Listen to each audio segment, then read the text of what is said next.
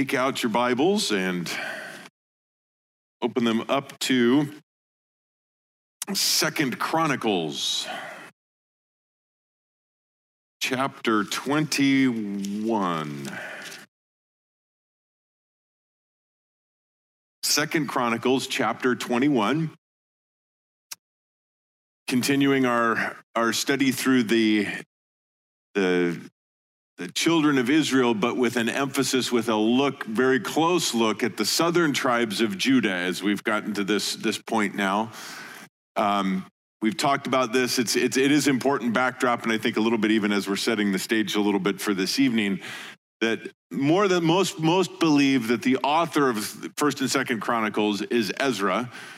We do know that it is written after the captivity, when the tribes are taken off into captivity and after they have then returned. So that's why a lot of people believe it's Ezra. And writing then to the tribes, the southern tribes, because the northern tribes have been dispersed. They can't trace their heritage anymore. And it's the southern tribes now, with time of Ezra and Nehemiah, that are then coming back, rebuilding the temple and the wall in Jerusalem, that the letter is written to, or the Chronicles are written to. And that is important, again, because it is a history lesson that they were all familiar with through story and even through reading, but here it is in writing, and again for them, that they can go to and they can learn from, and that is reminding them of the holiness of their God and all that God did for them, but also the consequences for decisions that they make to go away from God, for sin in their life. And last time we were looking at, and I have to admit, I really enjoyed talking about the life of Jehoshaphat, and a godly man who followed after the Lord. And today, even studying and preparing, I'm like, I remember last time, I just couldn't wait to get here and talk about that. And tonight it's kind of like, all right, yeah, well, it's the Word of God, I know, and there's lessons that we can learn from this, and I pray that we can glean some great things about that. But we're going to see that things quickly turn after Jehoshaphat passes away. But it's important, one thing, as we just look back, because though Jehoshaphat, for the majority of his life, again, following after the Lord, never went after idols.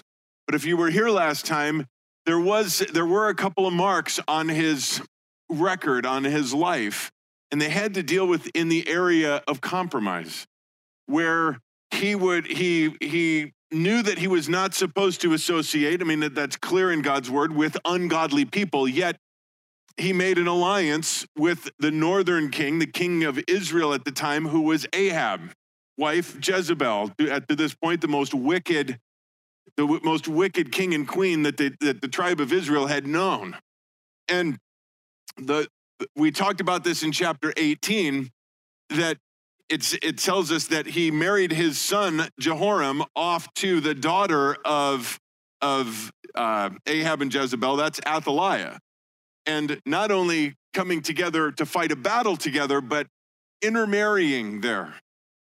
And when we think of that and we look at those types of things, I think all too often the question that people ask when they're looking at an area of compromise, and they can say, well, it's not a big thing. It's not a major thing. And then the question might come along, well, what's the worst thing that could happen? And guys, that is the absolute wrong attitude and wrong question to ever ask when it comes to anything that has to deal with compromise. It never should be what's the worst thing that happened. It should always be what is the right thing to do, period. Always. And we don't know that that's what Jehoshaphat was thinking, but I guarantee you he had no idea how bad it could be, or we'd have never gone down this road. He marries, again, his son off with Ahab's daughter. And I just want to read this in Nehemiah. Again, this is long into the future now. Nehemiah chapter 13, Nehemiah writing, it says, verse 23, "In those days I also saw that the Jews had married women from Ashdod, Ammon, and Moab. As for their children, half spoke in the language of Ashdod, and none of them was able to speak in the language of Judah, but the language of his own people. So I contended with them and cursed them and struck them and pulled out their hair and made them swear by God, you shall not give your daughters to their sons, nor shall you take their daughters for your sons for yourselves. That sounds a little extreme, doesn't it? I can't imagine that we'd get away with that today as far as church discipline goes. But Nehemiah had reached this point again because remember, these people should know better already, right? He goes on to say, did not Solomon, king of Israel, sin regarding these things? Yet among the many nations, there was no king like him. He was loved by his God, and God made him king over all Israel. Nevertheless, the foreign women caused him, even him, to sin. Giving that example again, that even Solomon fell in this way, knew that he shouldn't do it, married these foreign women, and they were the ones who took him away into idolatry. I say all of that again just to kind of set this up because we're going to see now Jehoshaphat, chapter 21, slept with his fathers. He passes away and was buried with his fathers in the city of David. And Jehoram, his son, became king in his place. He had brothers, the sons of Jehoshaphat, Azariah, Jahiel, Zechariah, Azariah, Michael, and Shephatiah. All these were the sons of Jehoshaphat, king of Israel. Their father, Jehoshaphat, gave them many gifts of silver and gold and precious things with fortified cities in Judah, but he gave the kingdom to Jehoram because he was the firstborn. So when Jehoshaphat realizes he's about ready to pass away, he's about ready to pass off the scene, he has 7 sons, 6 of them he sets up in fortified cities, silver, gold, all of this stuff, and sets up his oldest son, Jehoram, as king in his place in Jerusalem. That was common. That was, not an abnormal thing to do. But again, to kind of spread it all out, all the sons get a little something, but there's no mistake about it. The oldest son, Jehoram, is king. Verse 4. Now when Jehoram had taken over the kingdom of his father and made himself secure, he killed all his brothers with the sword and some of the rulers of Israel also. Jehoram was 32 years old when he became king, and he reigned 8 years in Jerusalem. He walked in the ways of the kings of Israel to the north, just as the house of Ahab did. Note, for Ahab's daughter was his wife, and he did evil in the sight of the Lord.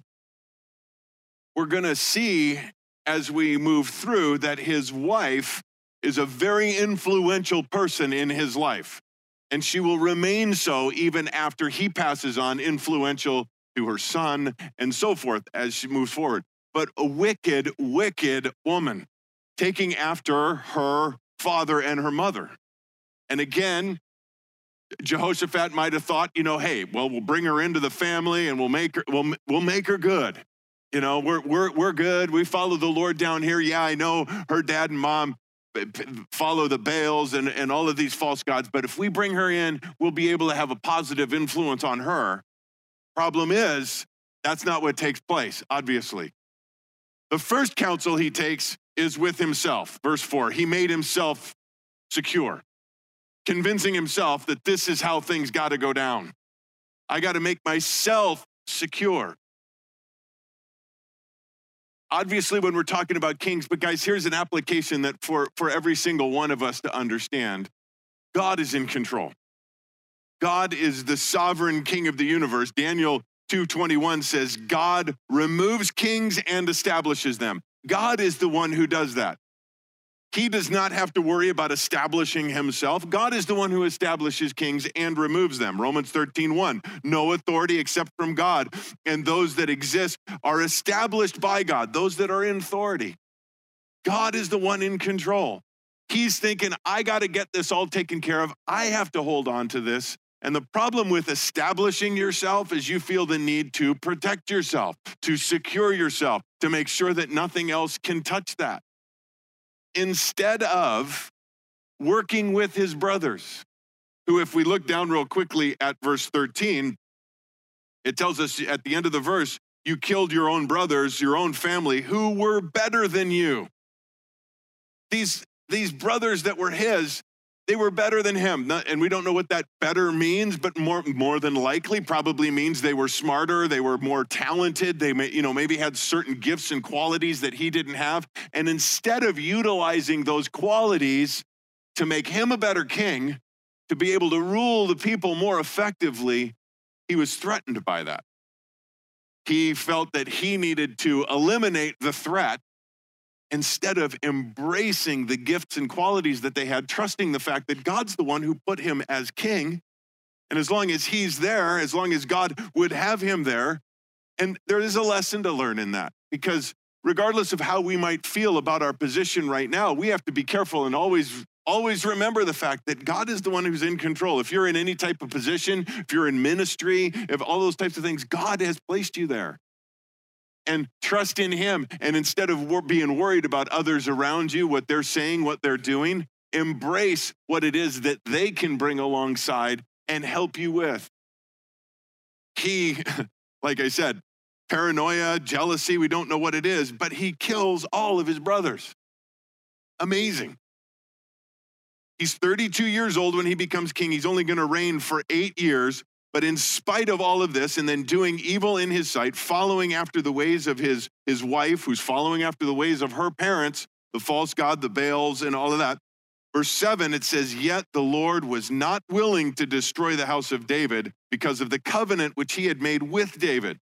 And since he had promised to give a lamp to him and his sons forever." God does not wipe out the tribe and take them away because he made a promise to David. Just as a reminder, and that's going to come into play here again in the next chapter, the promise to David is that through your seed, through your line, David, there will continually be a king until the Messiah comes and he will reign forever. And that line cannot be broken. And we see here that God will not break his word. God will never break his word, never break his covenant, never break his promises. And we're going to see later, it doesn't matter how hard the enemy tries to eliminate the promise, God oversees and makes sure that his word stays true and promises are true. We see that later. But guys, that's such an amazing truth, that the promises that we have in the new covenant, we can know that we know are absolutely 100% ours forever.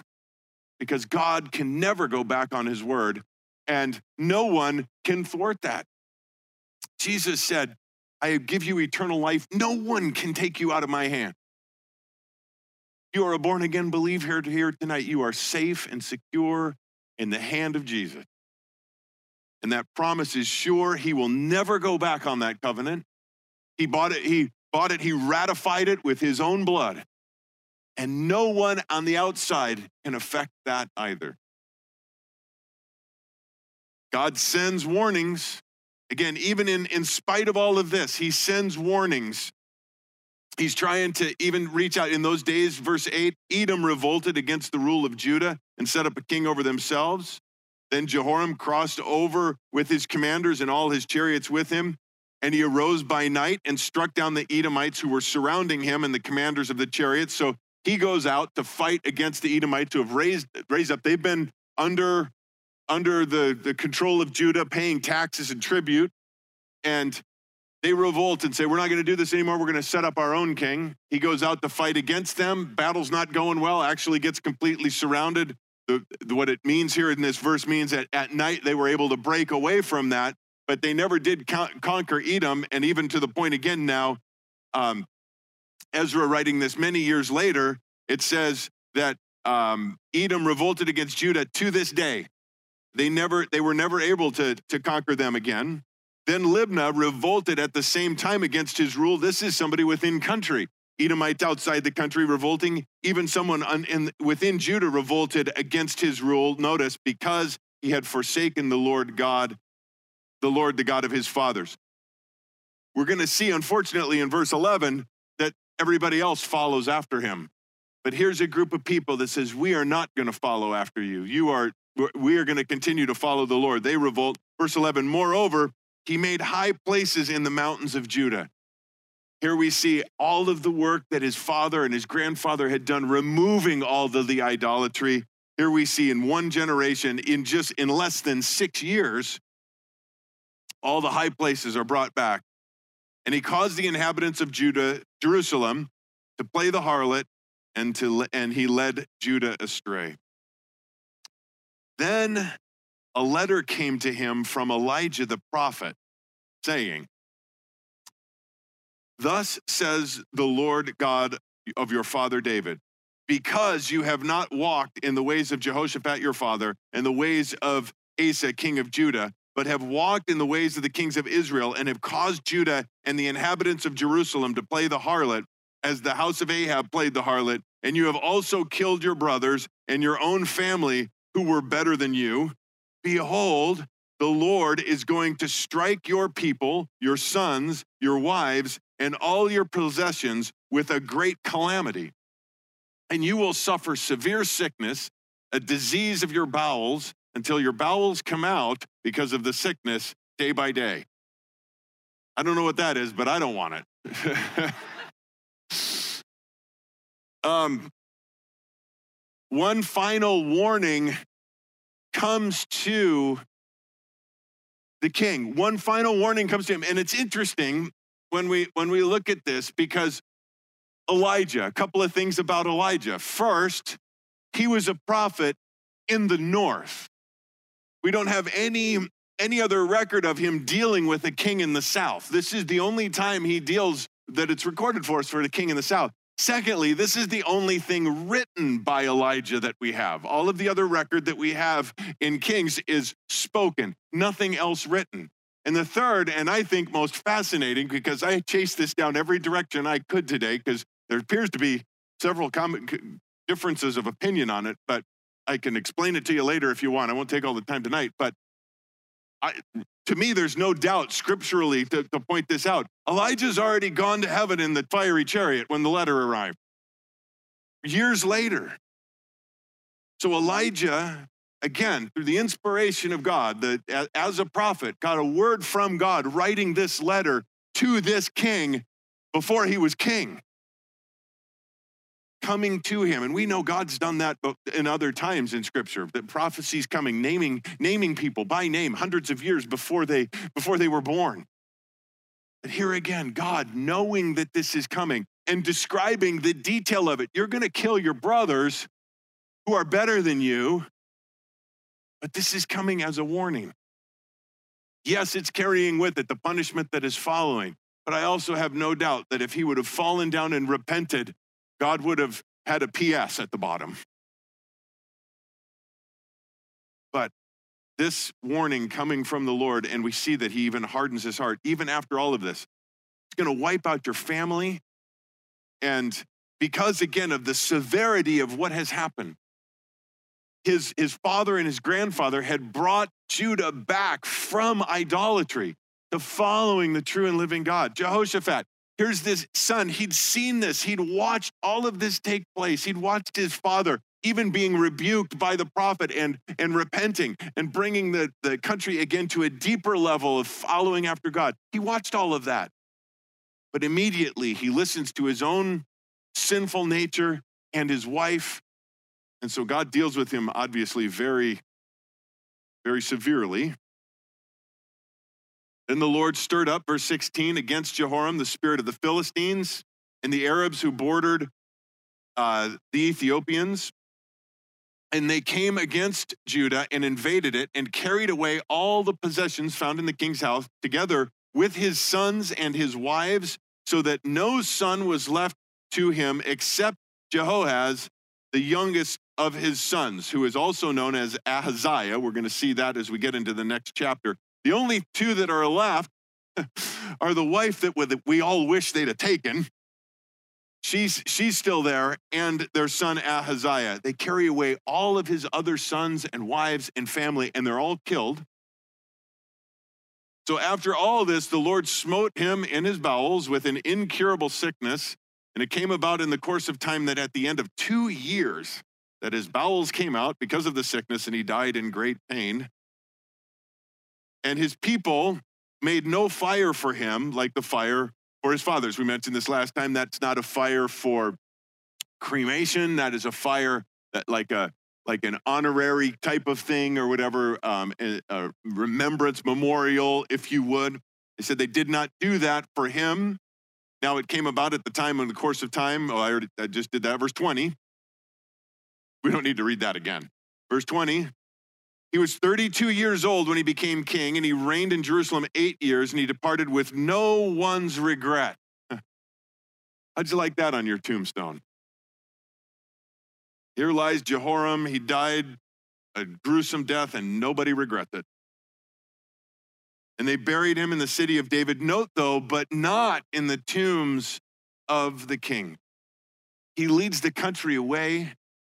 And because of all of it, and again, no one respects him. No one honors him. Just a sad, sad life here in a short reign, 8 years. His son, however, verse 22, is going to reign even shorter.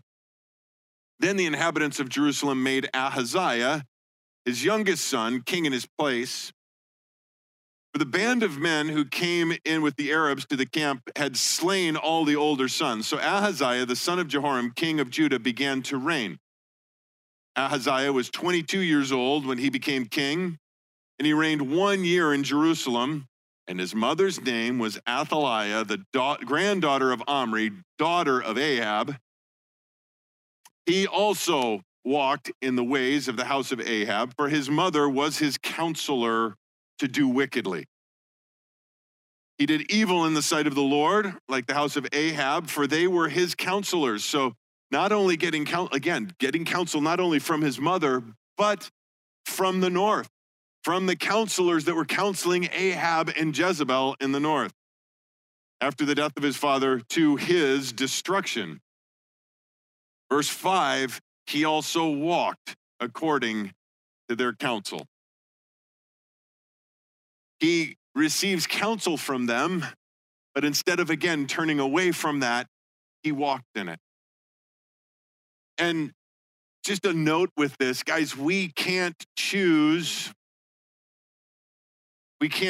our family.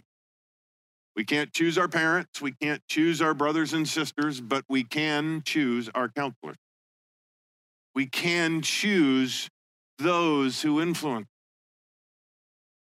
At work, more than likely, you can't choose your coworker, but you can choose those who influence you. There are a lot of things that we do not have control over about the people in our lives, but guys, we can choose those who influence, those whom we take counsel from. And we always, always, always need to take counsel from individuals who are godly people who will pray and search the Word of God. Do not go to counsel for those that don't, because they will lead you astray. But it's interesting, back then, the counsel, those were really like only options. You could only go to people. Not so anymore. And in the day and age that we live in, guys, it's so important who we receive counsel from, who influences us. And I just get real straight to it. What are you watching on the internet? What are you watching on television?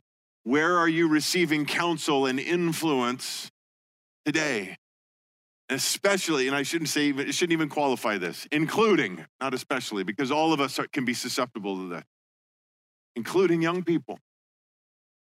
Who are the influencers in your life?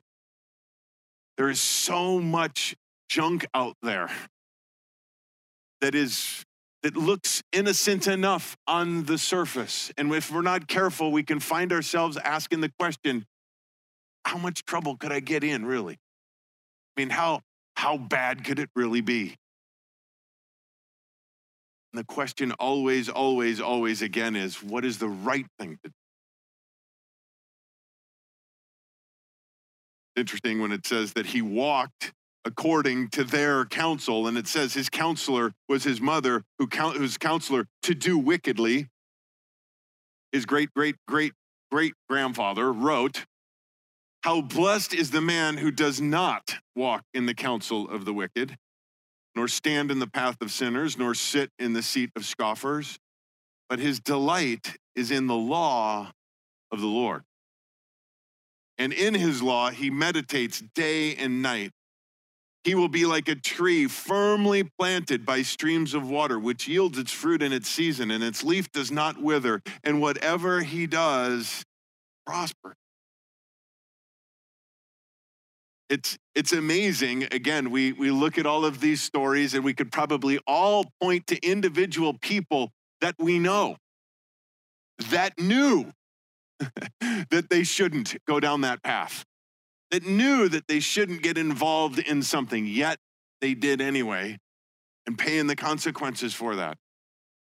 As the word of God is true, blessed is the one who doesn't get caught up in any of that false counsel, worldly input, but meditates on the word of God, follows the word of God, seeks counsel in others that do. You will always be blessed if you do that. Here again, we have another example of one who does not walk according to their counsel and went with Jehoram. Now, this, just a little bit here, just to let you know, I do have a cheat sheet that I wrote out earlier because this gets confusing. Because Jehoram, you say, went to Jehoram, isn't he dead?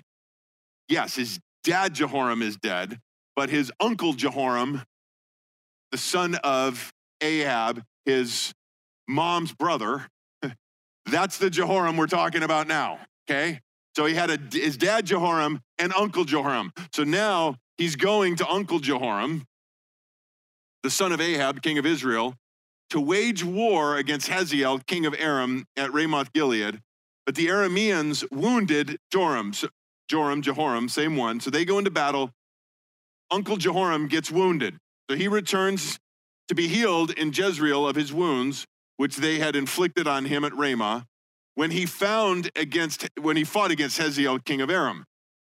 Ahaziah, the son of Jehoram, king of Judah, went down to see Jehoram, Uncle Jehoram, the son of Ahab in Jezreel, because he was sick. So he goes to see him, and this is going to play out. If you want to read the account of it in 2 Kings chapter 9, almost the whole chapter kind of reveals this. Jehu is going to come and take care of both of them. Now, the destruction of Ahaziah was from God. God is the one, again, controlling this. God's the one who told Jehu to wipe out Ahab and his family. Ahaziah here just goes over there to make it convenient for Jehu to take care of them both at the same time. But it's from God. God is, again, speaking judgment against them for turning away and leading the nation away from God. It was from God in that he went to Joram. For when he came, he went out with Jehoram against Jehu, the son of Nimshi, whom the Lord had anointed to cut off the house of Ahab. Again, 2 Kings 9, if you want to read the full account of that. It came about when Jehu was executing judgment on the house of Ahab, he found the princes of Judah and the sons of Ahaziah's brothers ministering to Ahaziah, and he slew them. He also sought Ahaziah, and they caught him while he was hiding in Samaria, and they brought him to Jehu, put him to death, and buried him. For they said, he is the son of Jehoshaphat, grandson, who sought the Lord with all his heart. So since Jehoshaphat was a godly man, this is his grandson, we're not just going to leave him out here in the field. They actually had a burial for him. There was no one of the house of Ahaziah to retain the power of the kingdom. Now, when Athaliah, the mother of Ahaziah, remember now the daughter of Ahab and Jezebel, she's still queen mother, if you would. Her husband died. Her son is the one now who just reigned a year. Now he is dead. When she finds out and saw that he was dead, she rose up and, notice, destroyed all the royal offspring of the house of Judah. That included her grandchildren. She wipes out the entire family, including her own grandchildren. I mean, how crazy can this get? This is the one, and she's doing this now so that she can retain power. Her husband is dead, her son is dead. Now, in order to retain power herself so that she can be queen and rule, she wipes out everything. Now, the problem with that is that this is the end of the line of David. if she is successful in completely wiping out all of the descendants that she tried to do, God's promise ends. I don't believe that that was her intent. I think she could care less about the messianic line. Her intent was personal for power.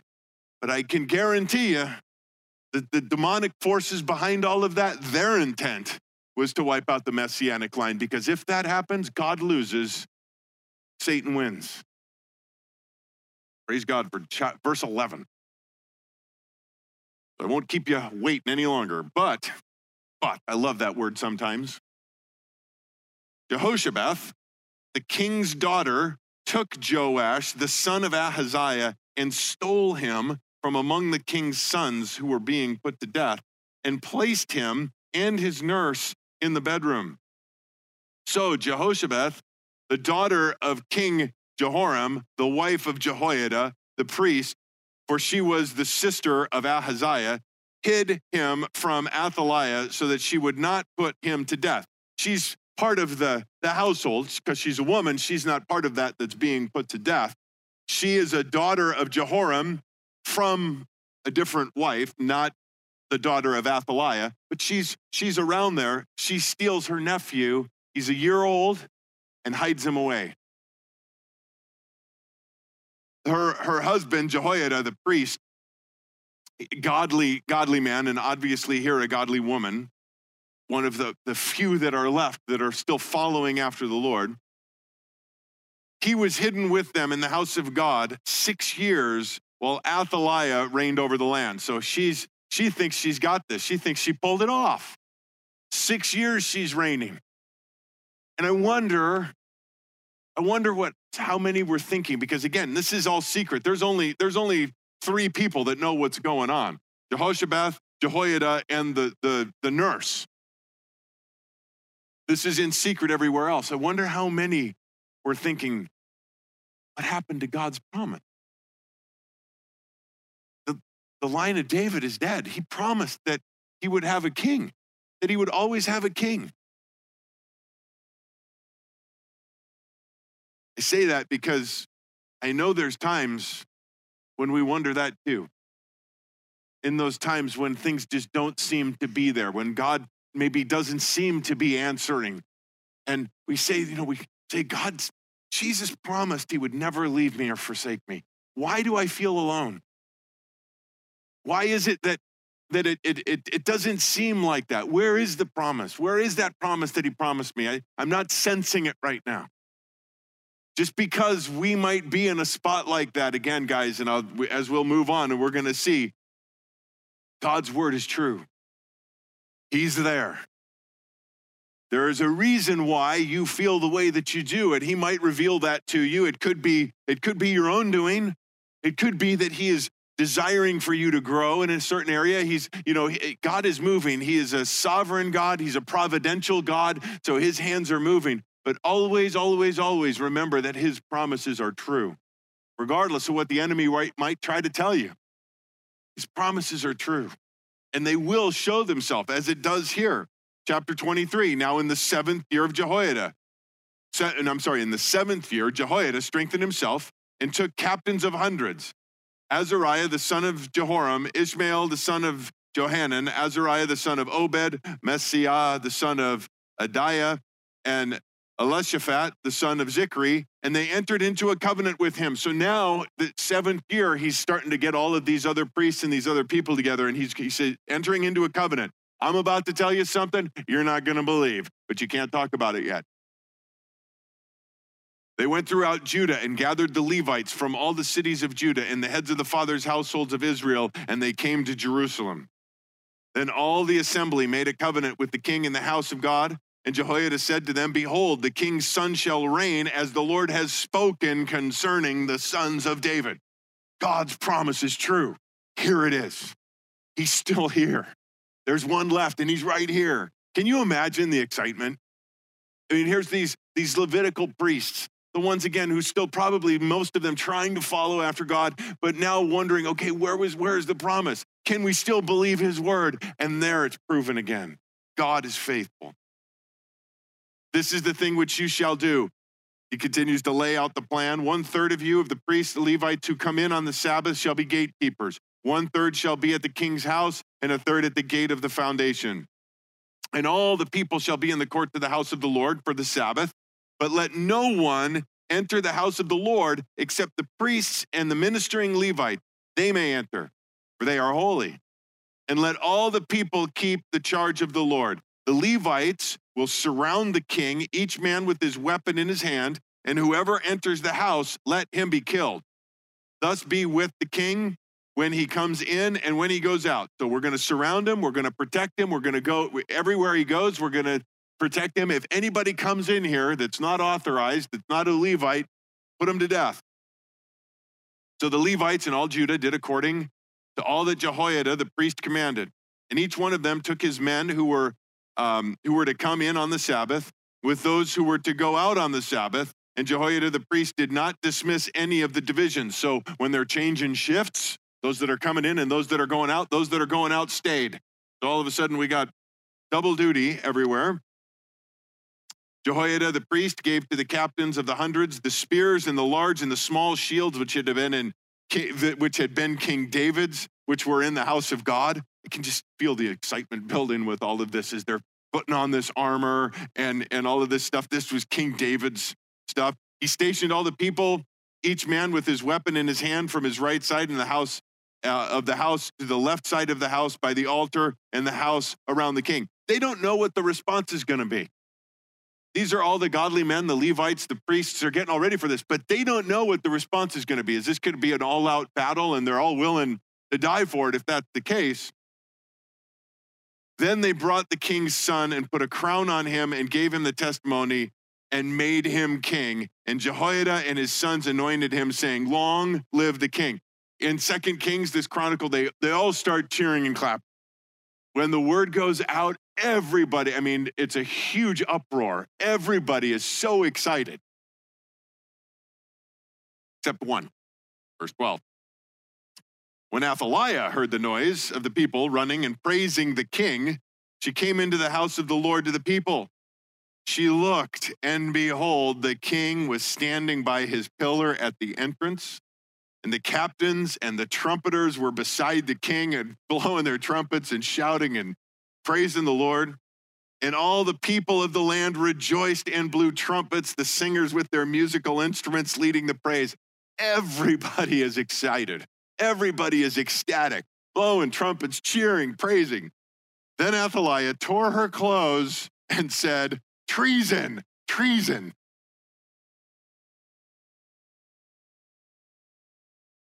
The most treasonous person in the entire catalog of what we've read is the one crying out treason. Isn't it amazing? I heard when I was listening in a commentary, one said that's like the child who murders his parent and then pleads for the court for being an orphan. Something along those lines. But anyway. Jehoiada, the priest, brought out the captains of hundreds who were appointed over the army and said to them, "Bring her out between the ranks, and whoever follows her, put to death with the sword." For the priest said, "Let her not be put to death in the house of the Lord." So they seized her, and when she arrived at the entrance of the horse gate of the king's house, they put her to death there. Then Jehoiada made a covenant between himself and all the people and the king that they would be the Lord's people. And all the people went to the house of Baal and tore it down because they had built a house, a temple for Baal. They tore it down. They broke it to pieces, his altars, his images. They killed Mattan, the priest of Baal, before the altars. Moreover, Jehoiada placed the offices of the house of the Lord under the authority of the Levitical priests whom David had assigned over the house of the Lord to offer burnt offerings for the Lord, as it is written in the law of Moses, with rejoicing and singing according to the order of David. So Jehoiada continues to put all of these things into place. This godly man, I mean, remember, the king's 7 years old, so he's doing all of these things, no doubt, with the king alongside him, but he's kind of calling the shots as this is moving through here. He stationed the gatekeepers of the house of the Lord so that no one would enter who was in any way unclean. He took the captains of hundreds and nobles, the rulers of the people and all the people of the land, and brought the king down from the house of the Lord, and came through the upper gate to the king's house, and they placed the king upon the royal throne. So all the people of the land rejoiced, and the city was quiet, for they had put Athaliah to death with the sword. So Joash, 7 years old, he's now king, with this godly man Jehoiada as his counselor, the one who is instructing him. He has since he was a year old. Joash, 7 years old when he became king, he reigned 40 years in Jerusalem. His mother's name was Zibiah from Beersheba. Joash did what was right in the sight of the Lord, and this is important, all the days of Jehoiada the priest. See that in a moment. Jehoiada took 2 wives for him. He became the father of sons and daughters. Over the course of the next several years, it came about that after this, Joash decided to restore the house of the Lord. It's been 140 years, fallen into some disrepair, especially over after the last several years since Jehoshaphat has died. These last 9-10 years, or 9 years, 12 years, has fallen into disrepair for sure, because the Baal worship and everything that's going on. So he gathered the priests and the Levites and said to them, go out to the cities of Judah, collect money from all Israel, and repair the house of your God annually, and you shall do the matter quickly. But the Levites did not act quickly. He said, go out, start collecting this tax, use that money to repair the temple. They seem to apparently have just gotten busy with their Levitical duties instead of doing that. So the king summoned Jehoiada, the chief priest, and said to him, why have you not required the Levites to bring in from Judah and from Jerusalem the levy fixed by Moses, the servants of the Lord, on the congregation of Israel in the tent of testimony?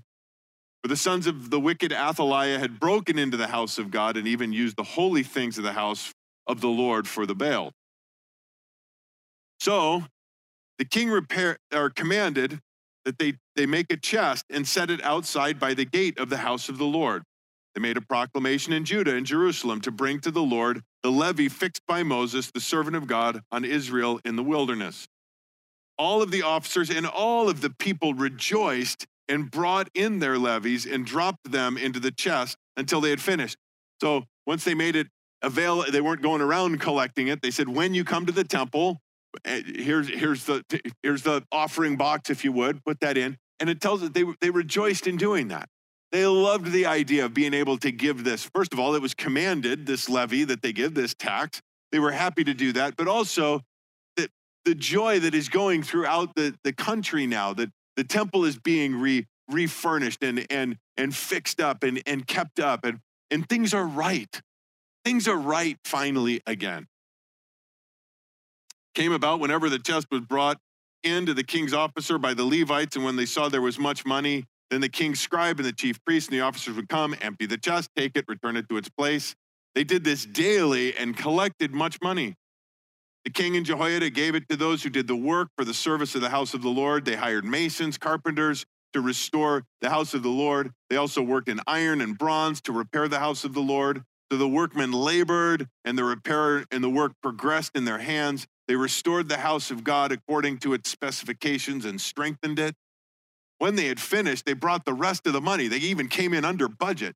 They brought the money before the king and Jehoiada, and it made it into utensils for the house of the Lord, utensils for the service of the burnt offerings, pans and utensils of gold and silver. They offered burnt offerings in the house of the Lord continually all the days of Jehoiada. Again, I just repeat this. This is a great time of blessing. It tells us that there's peace in the land, the rejoicing. Everybody's happy. They're given to the work, and everything is going smoothly. Again, all the days of Jehoiada. Now, when Jehoiada reached a ripe old age, he died. He was 130 years old at his death. They buried him in the city of David among the kings because he had done well in Israel and to God and his house. This godly man, again, risking his own life by taking the son, Joash, taking the king at a year old, hiding him, doing this whole coup attempt that was there, and doing all that, taking his own life in his hands because he loved the living God. He served the living God. And then he raises this young man up in the ways of the Lord, teaching him all of these things, showing him all of these things. And he sees all of the blessing, all of the everything that is going on. This young man now, though, his mentor, the one who has been the influence in his life, dies. And I told you back in verse 11, I love the but there. I don't like the but in verse 17. But after the death of Jehoiada, the officials of Judah came and bowed down to the king, and the king listened to them. Again, instead of listening to the instruction and the influence and the counsel now of Jehoiada, this man who had raised him up this whole time, he quickly turns and listens to these ungodly people that come and will turn him away. And there's a huge lesson in that again, I don't think anybody's too old, but especially to younger people. That it is so important that as parents, as grandparents, that we pour into and that we are a godly example to those that are our children and our grandchildren. But we need to make sure that they make a personal decision to follow the Lord Jesus.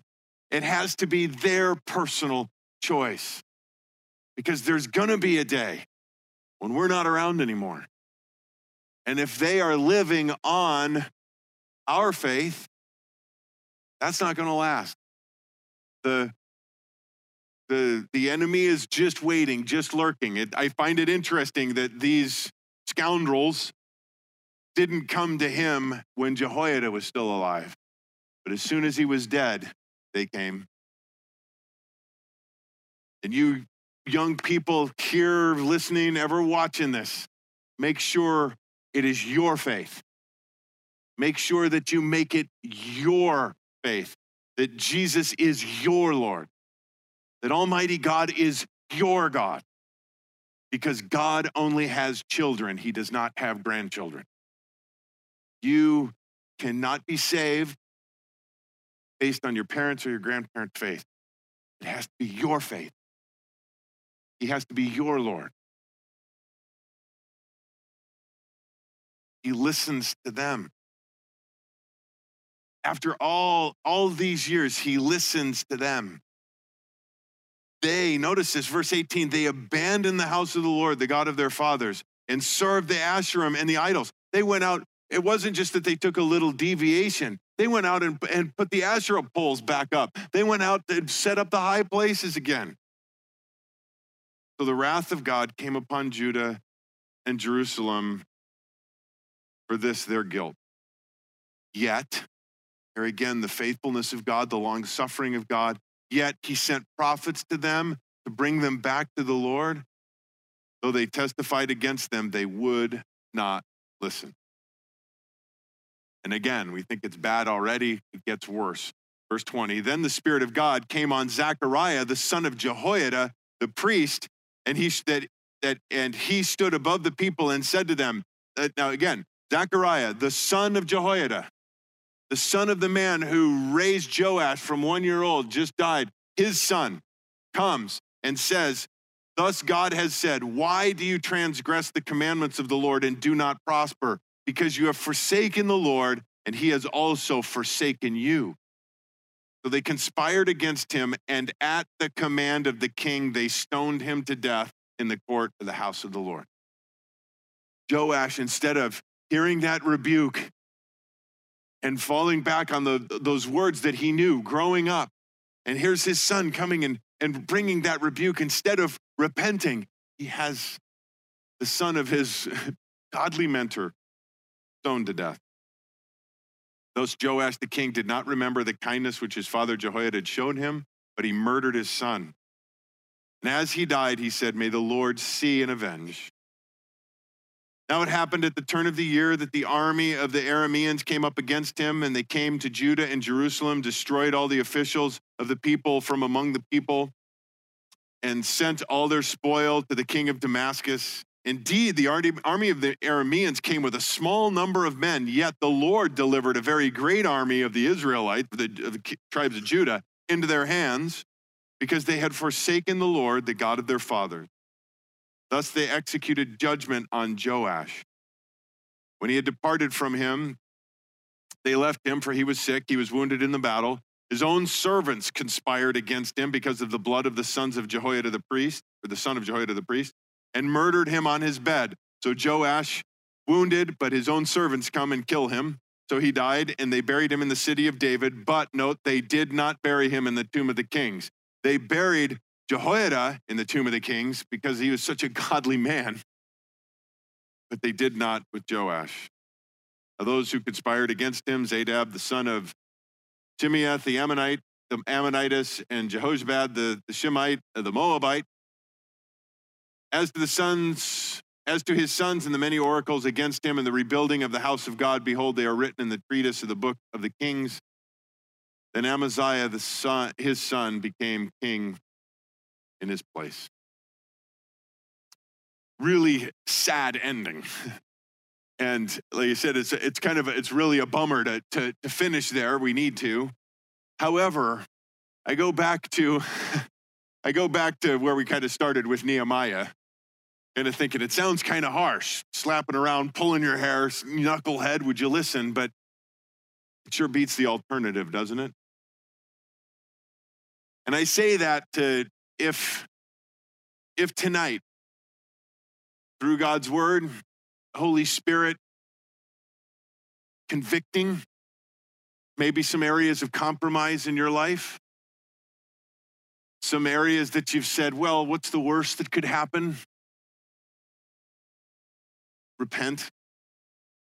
Turn from that. What's the right thing to do? God sends his word. God sends his prophet. God, if that is you and you're feeling that conviction, God's sending his word to you tonight. You have a choice. You can push it aside. You can dismiss it, as Joash did and as the others did. But then you only have yourself to blame for the consequences that come. Or you can repent. You could say, God, forgive me. And he is quick. The Bible says, if we confess our sin, God is faithful and just to forgive us our sin and cleanse us from all unrighteousness. If you're here tonight and you've never made Jesus Lord of your life, you're here and you've been kind of going right along the coattails of somebody else's faith, your parents, your grandparents, a friend, a spouse. But you know that you've never made that decision. You've never done that. Your eternity is in the balance here, but you're also this close to being completely led astray. But you can change that tonight by repenting yourself, confessing your sin and accepting the forgiveness that is yours in Jesus. But you have to make that your decision. You have to make that your faith. Make him your Lord and Savior. And for the rest of us, again, valuable lesson. Compromise. It should never cross the question and say, okay, well, it's just a little one. I mean, what's the worst that could happen? Always, what's the right thing to do? What does God's word tell me to do? And if you're curious, if you're wondering, if you're at a crossroads and you have a decision and you're just not getting that answer, and there could be some other, get some godly counsel. Don't go to the internet. Don't go to Dr. Phil or Oprah. Get some godly counsel. Pray together. Let's pray now. Lord, thank you. Even though this is a difficult section to read because it's like watching that just a slow moving horror film that we're just like screaming no. Yet it's there for us, Lord, and it's there for our learning.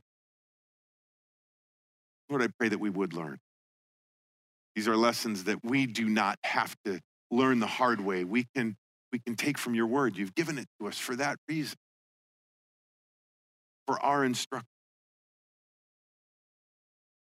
If you're here tonight and there is an area of compromise in your life, or maybe many, repentance means to turn away from that. Turn away from that path, those areas of compromise, and turn back to the Lord Jesus. It's simply a matter of making that decision, confessing your sin, repenting, turning back to Jesus right now. Turning back to the Lord, following after him, turning away from the sin. Confess your sin before him. You've never made Jesus Lord of your life. That is too. Just go before him in your heart right now. Hey, God, I'm a sinner. I need a savior. I realize that I've never made this decision myself. I have never taken this step myself. I've been relying on my parents' faith or my grandparents' faith or my spouse's faith. But today, Lord Jesus, I realize I need to do this myself. So Jesus, come into my life. Forgive me of my sin. I today make this proclamation. I want you to be Lord of my life. Come into my life. Come into my heart. You take over from now on. Lord Jesus, we thank you and praise you for who you are. We thank you that your promises are true, and we know that you will never go back on your word, and no one can take us out of your hand. Stand on that. Jesus, amen. Amen. God bless you guys. Have a good rest of the week.